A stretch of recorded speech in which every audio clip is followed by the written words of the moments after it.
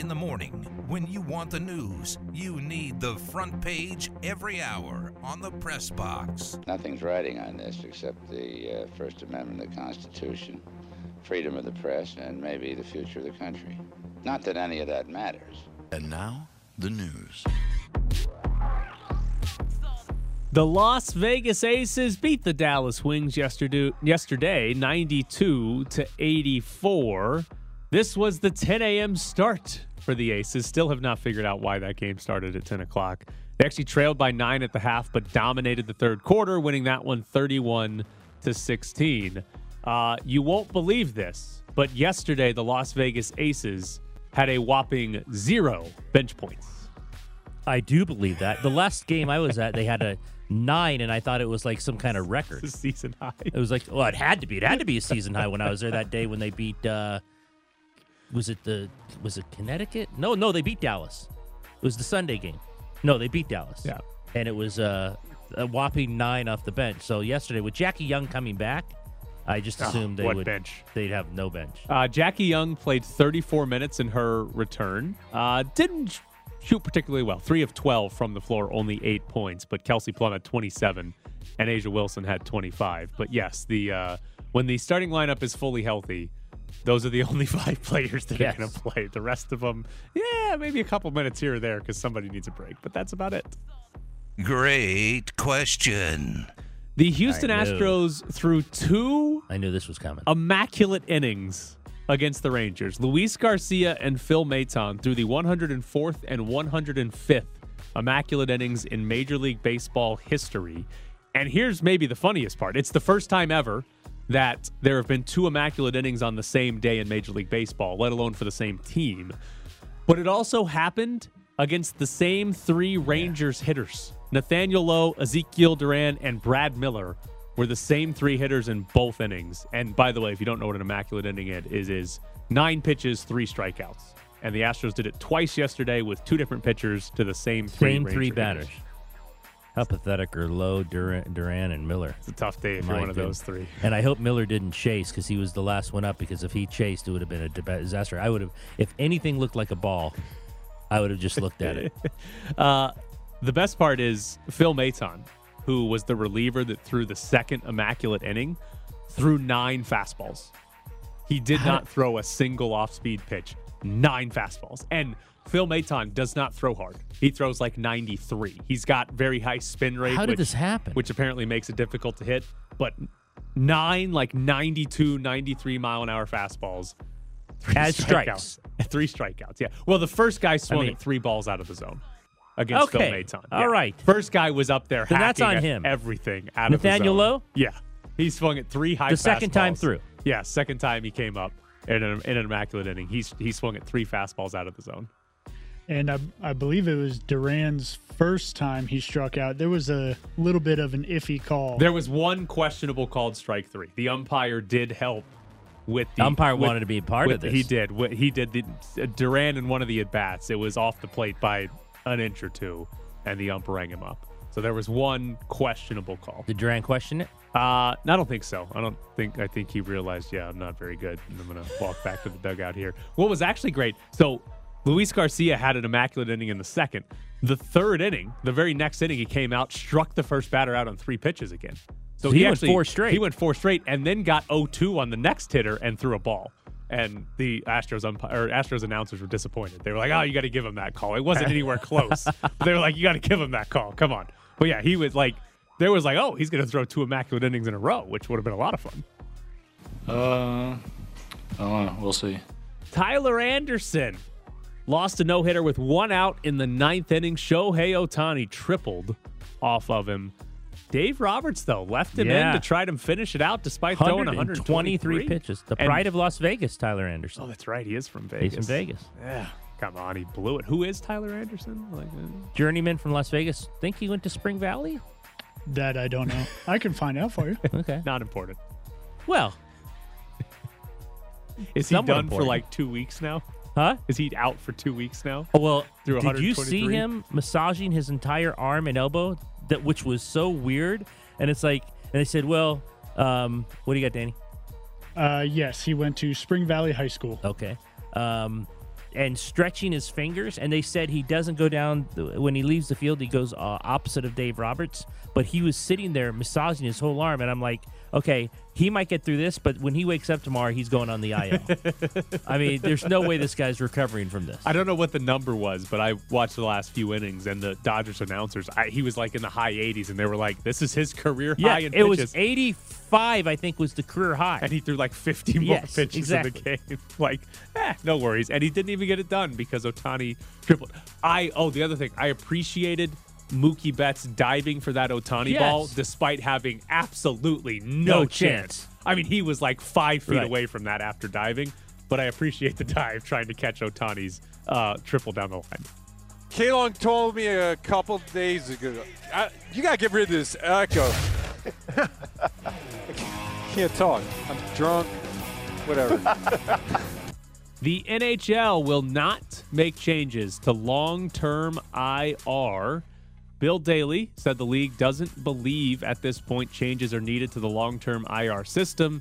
It has been discussed at the GM meetings in March, and perhaps it should be further discussed, but the league now says no changes needed, according to Pierre LeBrun. They are many leagues are this way. A league that will just not accept anything that is blatantly wrong and change it. They just think that they're I do think, and Noah Bettman's the most arrogant of all commissioners. I think even more than Goodell, which says a lot. And I believe that they believe everything they do is right, and that they look at these things and say, no, we're fine. It is incredible that you can have a team that is illegal in the regular season because it'd be over the salary cap immediately legal in the postseason. Like that's incredible that can happen at any point in any of our sports that have a salary cap. But I wonder if the Golden Knights made the playoffs, are they changing that rule today? No. You don't think so? I think they wouldn't admit it. I don't think they'd admit it. If the Golden Knights were still playing right now, if the Stanley Cup final... I mean, didn't they get enough grief off Kucherov? If the Stanley Cup final was Tampa... against the Vegas Golden Knights? Who did it last year against the Golden Knights, who would have abused long-term IR this year... I think they're arrogant enough not to do it. Oh, I think they would have changed it. I don't think they would have. The meetings in March is what Pierre LeBrun referenced here. There was like some reports that, the GMs are considering changing this. Why? Because the Golden Knights had just traded for Jack Eichel, and the only reason they could was because they put Mark Stone on long-term IR. I know. And a lot of it was, we joked about it. It was, Mark Stone will be ready to go game one of the postseason. Like, that was Although the general that probably wouldn't thought. have happened. Well, yeah. But that was the general thought was, they're going to stash one of these guys on long-term IR, and then they'll make the playoffs, and then, look at that. They're healthy. I think if that had happened, if Mark Stone had stayed on long-term IR and then been back for game one of the postseason, had they made it, right? I think they would have changed. I think they would have been he wouldn't have been healthy, but we believe Riley Smith would have been. Yes. Well, Mark Stone was playing, just not healthy. Well. Yeah, just his back, Yeah. not ideal to have a back injury. But I think the Golden Knights had a lot to do with how they were viewing this and how many other teams would have wanted to change it. How many other teams would have said, well, this is cheating. Like Tampa did it, now Vegas does it. If two teams had done it back-to-back, but because Vegas missed, I think they look at it and say, okay, it's kind of hard to do. It was more of a fluke that Tampa did it than reality until Vegas does it again this season. What was the question again? I'm sorry, I just got confused. Terry McLaurin is holding out from Commanders camp. Ron Rivera said, "We are not trading Terry. We believe in who Terry is for us and what he can bring to the table. Hopefully it'll be taken care of in a matter of time. How much time? I don't know, but it is never contentious. I can promise you that much." He has 1 year left on his rookie deal. How is it not somewhat contentious when he's holding out? Yeah, that was an interesting point. I mean, it's probably contentious on his part. He's holding out of camp and probably getting fined. Maybe it's not contentious with McLaurin and Ron Rivera because Rivera is not the one that's going to give him a new contract, but maybe that's what he meant. It's got to be contentious with the front office. Like, he wants a new contract. He wants more money, and the Commanders obviously aren't giving it to him. Otherwise, he'd have signed it. And he'd be in camp right now. So there's got to be at least some contention there. I assume they signed Terry McLaurin. He hasn't been like superstar wide receiver, but he's been very good in Washington, despite them not having actual quarterbacks. So I assume they signed Terry McLaurin. Otherwise, there's no way you let that guy play this year and then let him walk, right? You've either got to sign him or trade him. Right. So I'm curious to see what they do with McLaurin here, because presumably they're actually going to sign the guy. It would be my guess at the end of the day. But this is one of the few players that are actually holding out. Right. Most of everybody else. A lot. Yeah, most of everybody else who's, talked about it, Kyler Murray or Deebo Samuel, they're all in camp, right? So, Baker got excused because the Browns don't even want him around. But, for the most part, everybody has actually shown up except Terry McLaurin. All right, coming up next, Darren Millard joins the show. Maroon is not just a color.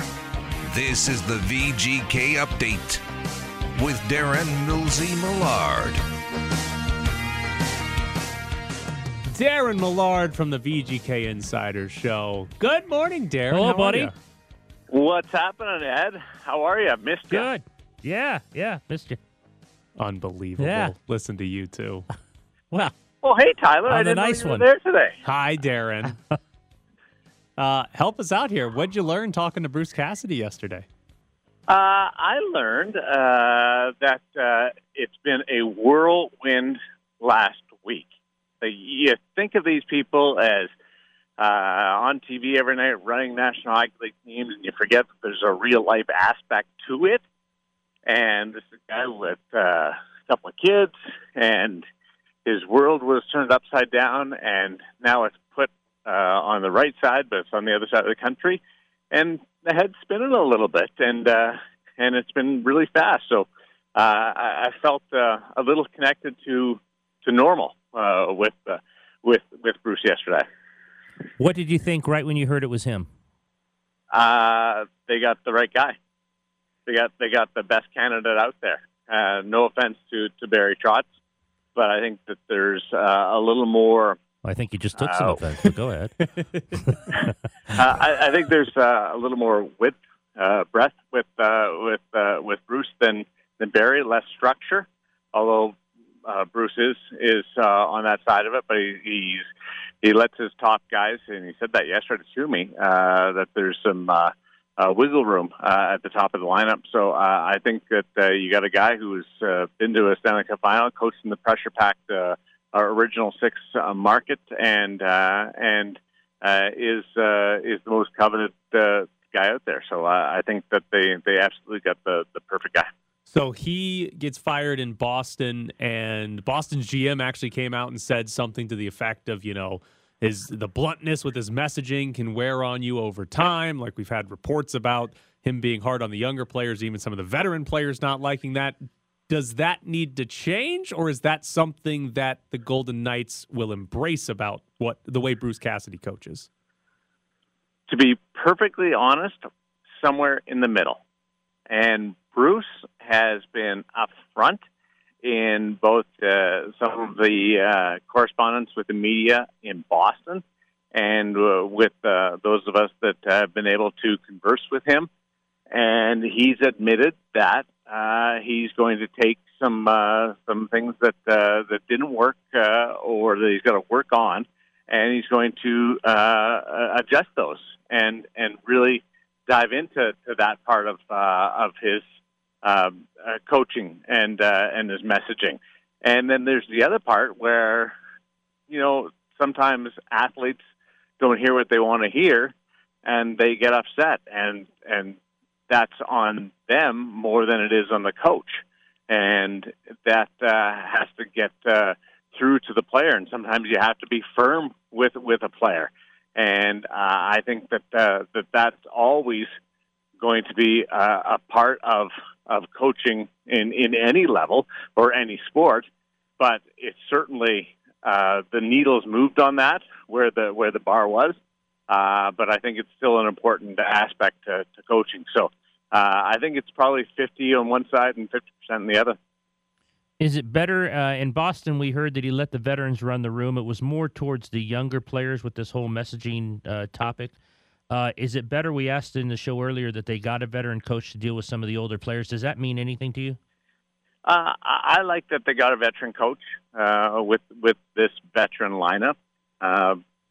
Butch walked me through the roster pretty good yesterday about where this is set up between veteran players and guys who are in the relatively front end of their careers, and then other guys who are really fresh. And he likes the makeup of this team. But I like the fact that he's been around. He's known to all these players. They will have no trouble getting some intel on him as far as how Bruce coaches, and I think it's an important part between the road that we've traveled with coaches in this city between Gerard, Pete, and now Butch. I think this is the right hire for a veteran team to have a veteran guy. Boston the last few years was like top 2 in like goals allowed at 5-on-5, expected goals allowed, high danger chances against. Should we expect that to translate over? Like, are we looking at a couple of years here of the Golden Knights being 1 or 2 in the league in 5-on-5 defense?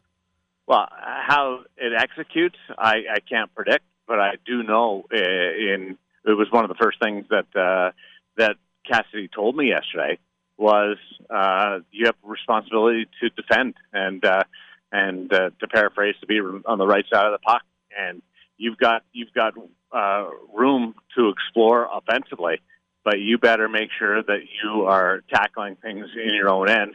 And he is a keep the puck out of the net first guy, and so based on what we've seen in Boston and my discussion with him yesterday, I would anticipate that this will be all about keeping the puck out of the net and helping out those stats that you talked about.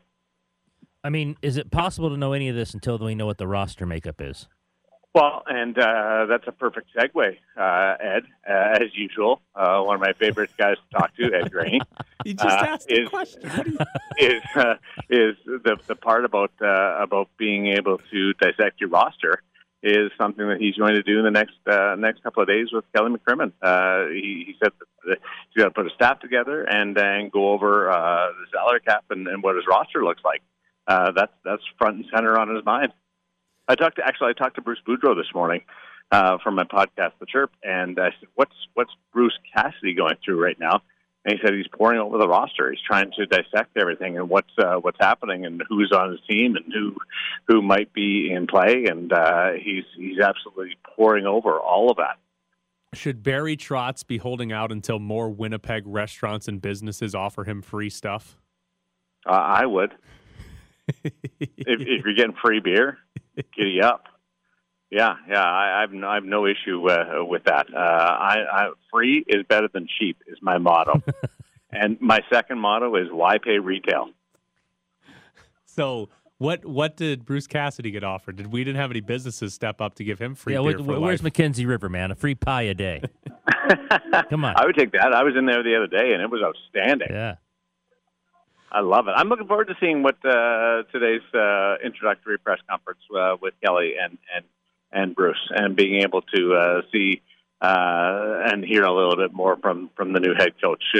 It's been so quick that we're just scratching the surface on what Bruce Cassidy is and his methodology and his theology of coaching. So I'm looking forward to it.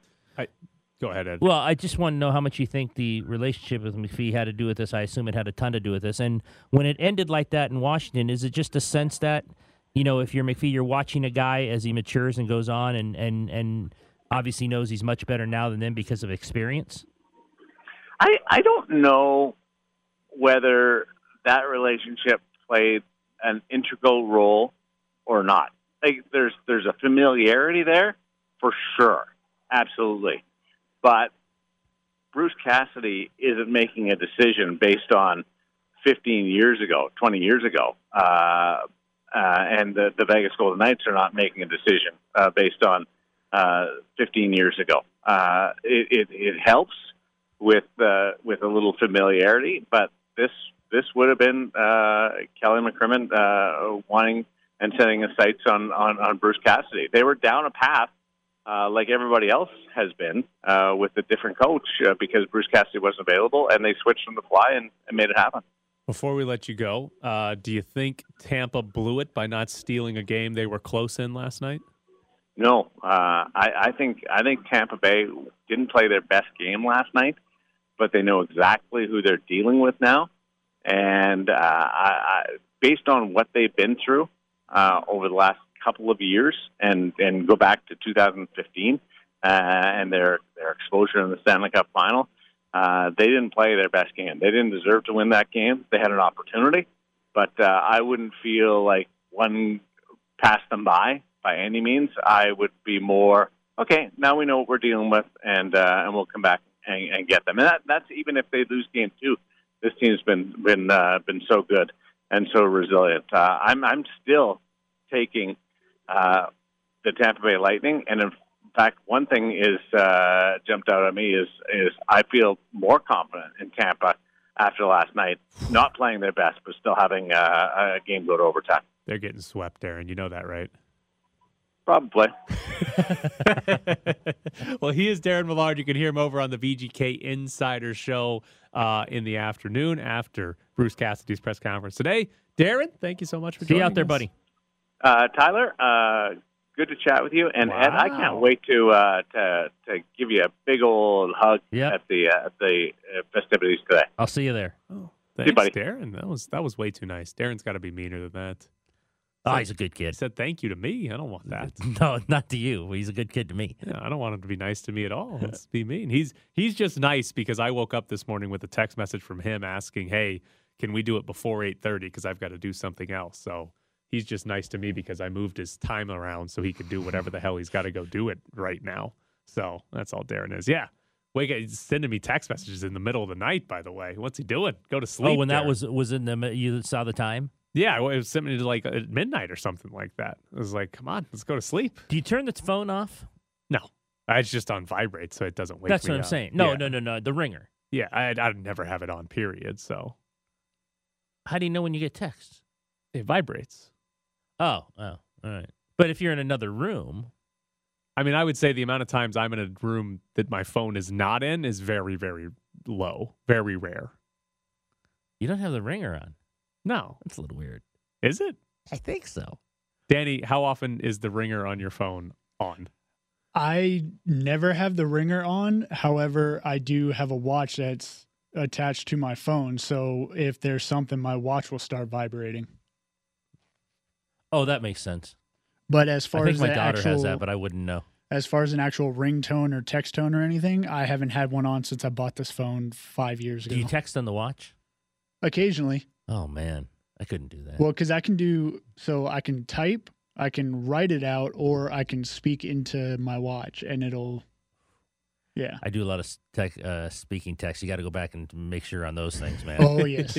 Always. You got to go back. There could be some weird stuff sent out if you hit that send button. My girlfriend never has her phone on either. Your It's just phones always never vibrate. ring. I don't even know what my ringtone is. I don't have any idea what it is. Really? The only time my phone makes noise is if like I watch a video or my alarm in the morning. Man, That's it. Otherwise, my phone I don't want. I it have to make March noise. Madness. as your ringtone. Da-da-da-da-da-da-da. And so when you come in here, you shut Well, it I off. shut it off. Yeah, Yeah, of course. that's an extra step. That's too many steps. They just never have it on. It's way better that way. See, I'm in different rooms a lot of the time. It's I'm not. It's not I always just with me. Bring it with me. not always I with also my laptop. I leave it in the car sometimes. My laptop is synced up to my phone, so if I'm just sitting in front of my laptop and I get a call, I'll see it on my laptop too. Wow. So All yeah, right. no annoying ringtones. To each his own. Yeah, I haven't done a ringtone since like high school. Probably not even then. Really? Yeah, That's amazing. just I- pointless. I will say this is the first time I haven't used a ringtone or a text tone, but that's, like I said, it's because of my watch. But in the past, you've done the ring. Yes. No, you're weird, Danny. Yeah, before I got this watch, I would always have my ringtone on. You're weird, Danny. I would Oh, step out man. of this room and click it. Just so you know, because she's staying on top of this, Cassie just texted me saying she's not my girlfriend anymore. My fiance. Yes, thank you, Cassie. Oh, because you keep saying that. By the way, do. Yeah. You're do. messing that up. A lot. I'm actually going to start calling her my ex-girlfriend because she is no longer my girlfriend. I don't know what to call Esdras. He doesn't even get to drive. That's true. passenger. He doesn't even let him drive. He's the passenger of her life. Yeah, he's just like a passenger, he's that the guy. Uber rider. Yes, exactly. I'm surprised she doesn't have the kid in the back drinking out of some water bottle and some mints that she leaves him in the back of the car. He's in the back. Chance is locked in the Yes, closet. exactly. Her and Archie. Her and Archie are up front. Chances at home.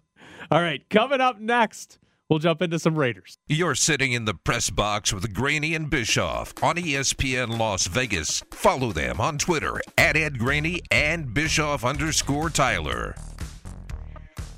We have $150 to Fogo de Chão to give away soon. Brazilian Steakhouse.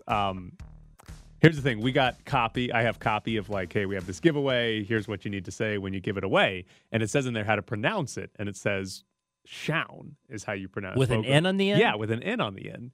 And we did it yesterday. Is it spelled with an N? No, it's CHAO is how the word is spelled. And yesterday, when I did it, I said Chão or Shown, but I was like, that cannot be right. I just went and looked it up on this guy on YouTube saying, here's how you pronounce it. And it's got an N on the end. Okay. Fogo de Chão is apparently how you pronounce it. So coming up in a few minutes, if you want to win $150 to Fogo de Chão, we got it for you. So stay tuned. Now, a Raiders question for you. Let me start with this way. Is this the most pressure Derek Carr has ever been under in his career? Yes. You think so? I think so. Is that because this is the highest expectations have ever? Maybe the year after they went to the playoffs in, what was that, 16? Maybe after that, that's the only other time they've had this legit high expectations. I think it's because, and I don't know if it's fair or not, everything has been made of Davante Adams. And I think that is perfectly fair, given that he wanted Davante Adams here, right? Like if you had probably asked him at the start of the offseason, what do you want? He would have said Davante Adams. So I think that's fair. I think he's under that pressure because there is this, the AFC West, best division in the NFL, and all four teams can be playoff teams, all that. If they don't go to the playoffs, right? If they were to finish last in the AFC West, then you're looking around saying, you're nowhere close to the Chargers or the Chiefs or maybe even the Broncos, right? You just finished in last place, and they've got Mahomes and Herbert, might be the quarterbacks for those two teams for another decade. See you, Derek Carr, given the way his contract is structured. I do think this is the most pressure he will have ever been under. And I think the big problem is the pressure he's under versus expectations and what he'll actually do. I don't think it's going to be this Raiders team is one of the 8 best offenses in football or whatever it is. Like, I think this is going to be a pretty average 12th to 16th best offense in the NFL this year, and I don't know that that's going to be good. Well, if that's the case, I don't even know if he can make the playoffs. Right. I don't think they will in that scenario because unless the defense is just suddenly great.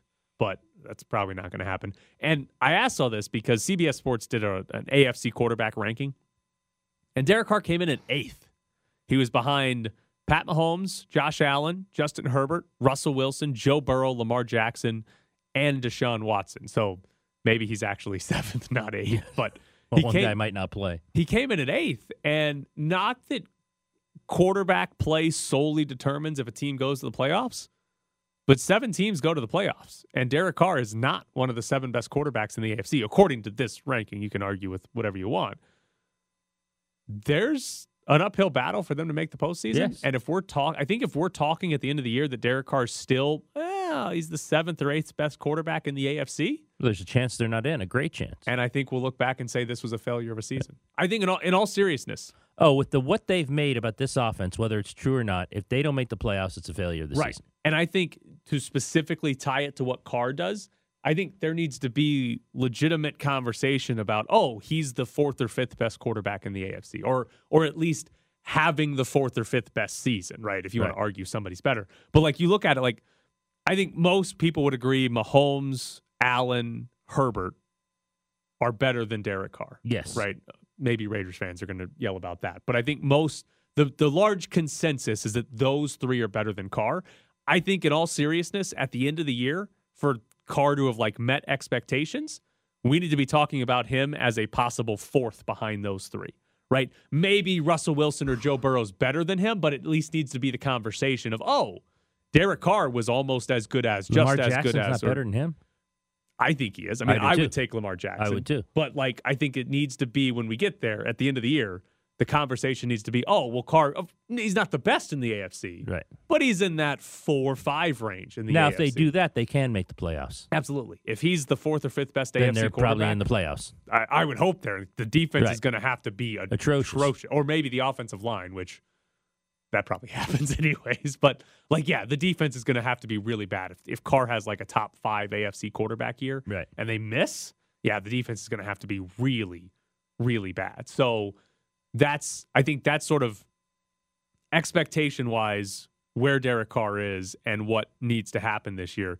I just don't know that it does. I don't know if at the end of the year we're saying that he's better or as good as That's a big jump, Wilson, especially with the Burrow, names and ahead Lamar. of him. Yeah, like it's possible, and like surely one of those guys, like one of those is going to have a bad year or something like that, right? Like Russell Wilson might not be very good or something, or Joe Burrow might come back to earth. Like, but to be better than 3 or 4 of them, I don't know that happens, and that's sort of what the Raiders need from Derek Carr this year. So I don't see any of the ones behind him that I would say is unfair.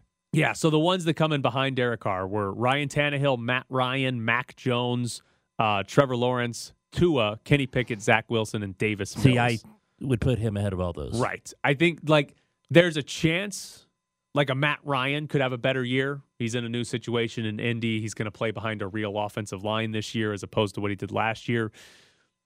I'll put a little asterisk next to Trevor Lawrence, right? Like Urban Meyer is no longer the coach there. So maybe Trevor Lawrence has a massive year too because it's run by competent football coaches this time around. But yeah, Tannehill, no. Mac Jones can't throw the ball very far down the field. Tua, no. Tua should have a better season, not than Carr, but a better season than he has in the past with Tyreek Hill there. But I still don't think we're talking about Tua being better than Carr. No. Pickett, no. Zach Wilson. And Davis Mills, Davis, no. So, like, no. yeah, I think he's I think it's a fair ranking. I do, too. I think if Deshaun Watson plays, I think it's very fair to say Derek Carr's the 8th best quarterback in the AFC. If Watson doesn't, then I think it's pretty fair to say he's number 7. And maybe there's some movement where, hey, he's better than Russell Wilson this year, or Matt Ryan has a great year. Like maybe there's a little bit of movement, but I think that's ultimately where he ends up, which will be interesting to see because 7 teams make the playoffs. And as we've talked about in the AFC, there's like 12 or 13 teams that think they should be going to the postseason this year. And there's going to be a lot of teams that don't. I don't think man, I'm on the fence about these guys. You and I have talked about it. I still think they're the 3rd best team in the West. I still think they'll finish ahead of the Broncos. I do too. I think the Broncos end up last, and that the Raiders will be the sort of second wild card. Yeah, they'll be a they team can that's finish like 3rd and not make it. Right, they'll be a team that's like 8-7 with a couple games to go, and if they win each of their last 2 Then games, they get in. they're in. If they lose them both, they're out. And if they're 9-8, Then they have probably to hope. not good enough. But Then maybe, they're looking at other scores. Maybe you win a tiebreaker or something, Right. and you end up in, or maybe you tie a game instead of lose a game, and you end up in something like that. I think is where they settle, and that's. I mean, you look at where Carr ranks as a quarterback, that matches up pretty well with what the actual team will end up being in the AFC. It's just. It was a brutal year for the Raiders to basically do the hey, we're going to go all in this year. We're going to trade our picks and go for Adams and sign Chandler Jones and all that. Brutal year to do it in the AFC because great year to do it if they were in the NFC. If this was an NFC team, the Raiders are in the playoffs already. We're like, oh yeah, of course they're one of the 5 or 6 best teams in the NFC. But in the AFC, it's like, yeah, you could see this going pretty wrong. You could see them having a good year and still missing the playoffs because of how good the division 9-8, 10-7, is. depending on who else is good. Carr can play really well, and they can lose to the Chiefs 32-28. Right? Carr can play well, and they can lose to the Chargers 32-28. And you look around, and you're like, well, it's not. Well, Carr played well, but the other team's just good, and you missed the playoffs because you lost a couple of close games to really good teams, and now you're out of the playoffs. And we're looking around saying, all right, what do you do now? Keep trying to go all in, even though you're not quite good enough. All right, coming up next, we'll jump into some NBA because former Running Rebel Chris Wood got traded, but first. $150 to Fogo de Chão. Winner gets a Father's Day feast. $150 dining card from Fogo de Chão. Try and discover new foods you can't get anywhere else. Welcome to What's Next at Fogo de Chão. Book your reservations at fogo.com. 702-364-1100 is the phone number. We'll take caller number 6 at 702-364-1100. We're back to the Press Box Morning Show with Ed Graney and Tyler Bischoff. Former UNLV running rebel Christian Wood got traded yesterday from the Houston Rockets to the Dallas Mavericks. The Rockets are getting the 24th overall pick in this upcoming draft, plus Marquise Chris, Trey Burks, and Boban. Three guys that play anywhere from 0 to 12 minutes last year for Dallas. Christian Wood, last 2 seasons in Houston, averaged 19.1 points, 9.9 rebounds, and shot 38% from 3 with the Rockets. What does this do? What are the Rockets doing? That's a good point. Let's go the Rockets side first here. What are the Rockets doing? Stripping it down? They already are stripped I mean, they've stripped it down now for a while. They traded a guy, basically a 20-10 guy, for 3 dudes. Yeah, and a late first-round pick. To me, that doesn't make a whole lot of sense. Tim McMahon tweeted this out. The Rockets were looking to move Christian Wood to clear playing time for Alperen Sengun, probably mispronouncing that, and likely the number 3 overall pick, which could be Paolo Banchero or Chet Holmgren. Alperen Sengun is a 19-year-old center that played 20 minutes per game last year, averaged 10 points. His efficiency numbers, not very good. Did not shoot it very well last season. I guess, the only thing to me that makes some sense is, hey, we've got a 19-year-old center that we think could be good. We're going to have a draft pick. We're going to pick a power forward, whether it's Chet or Paolo. We're going to have front court guys that are younger than Chris Wood. And Chris Wood is obviously not a foundational piece of a championship level team. No. So we can trade him and clear up minutes for these guys to play to find out if either one or both will be a foundational piece of a championship level team. That's the only thing to me that makes sense. But I still don't know why you only got really the 24th and 3 guys. Chris Wood, though, I do think becomes number 2 in Dallas now. So that's the interesting part. How good is Chris Wood? How good do you think he can be for a team that's trying to win?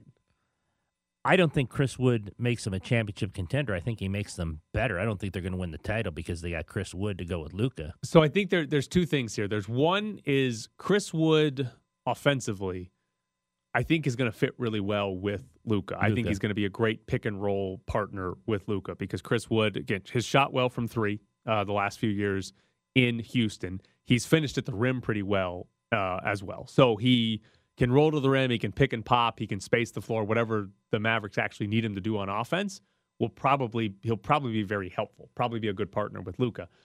The problem, though, is Chris Wood is not viewed as a very good defensive player, right? I'm not going to pretend to have watched a lot of Rockets, but the general consensus yesterday was that, okay, how the hell did the Dallas Mavericks guard anybody when Luka and Chris Wood are on the floor together?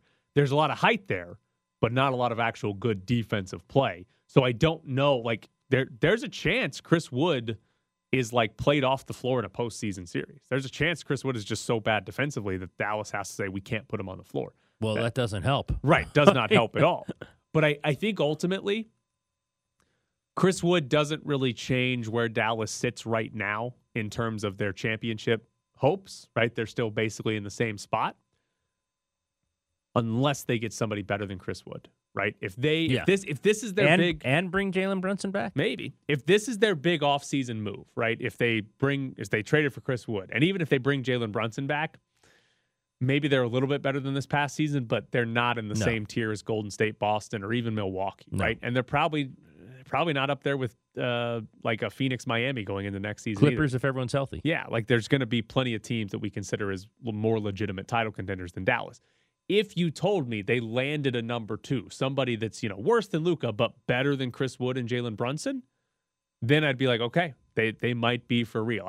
There's not many guys that are available. I was going to say, who's out there that they could do that with? Bradley Beal might be available, but he might not even want to leave Washington, apparently. But there's not many guys that are available this offseason, so I don't know that they'll actually find that. But if they did, then I think we could genuinely be like, oh, Dallas has a shot to win a title this year. Whereas this season, even though they made the Western Conference Final, it was never hey, Dallas could actually do this. No. Ultimately, I think Chris Wood's ceiling is number 3 guy on a title team or a contender type team. I think that's his ceiling. Now, is he that right now? Probably not. There's gonna have to be some defensive improvement or a defensive scheme that helps hide him a little bit. I don't know how much you can improve at this point. Yeah. Maybe. But I think that's the ceiling there. And the problem for Dallas is I think that's also Jalen Brunson's ceiling. If they bring him back, I think that's two guys that their ceiling is, hey, he can be your third best player on a title team. Luka can obviously be the number one. They're just missing that number two.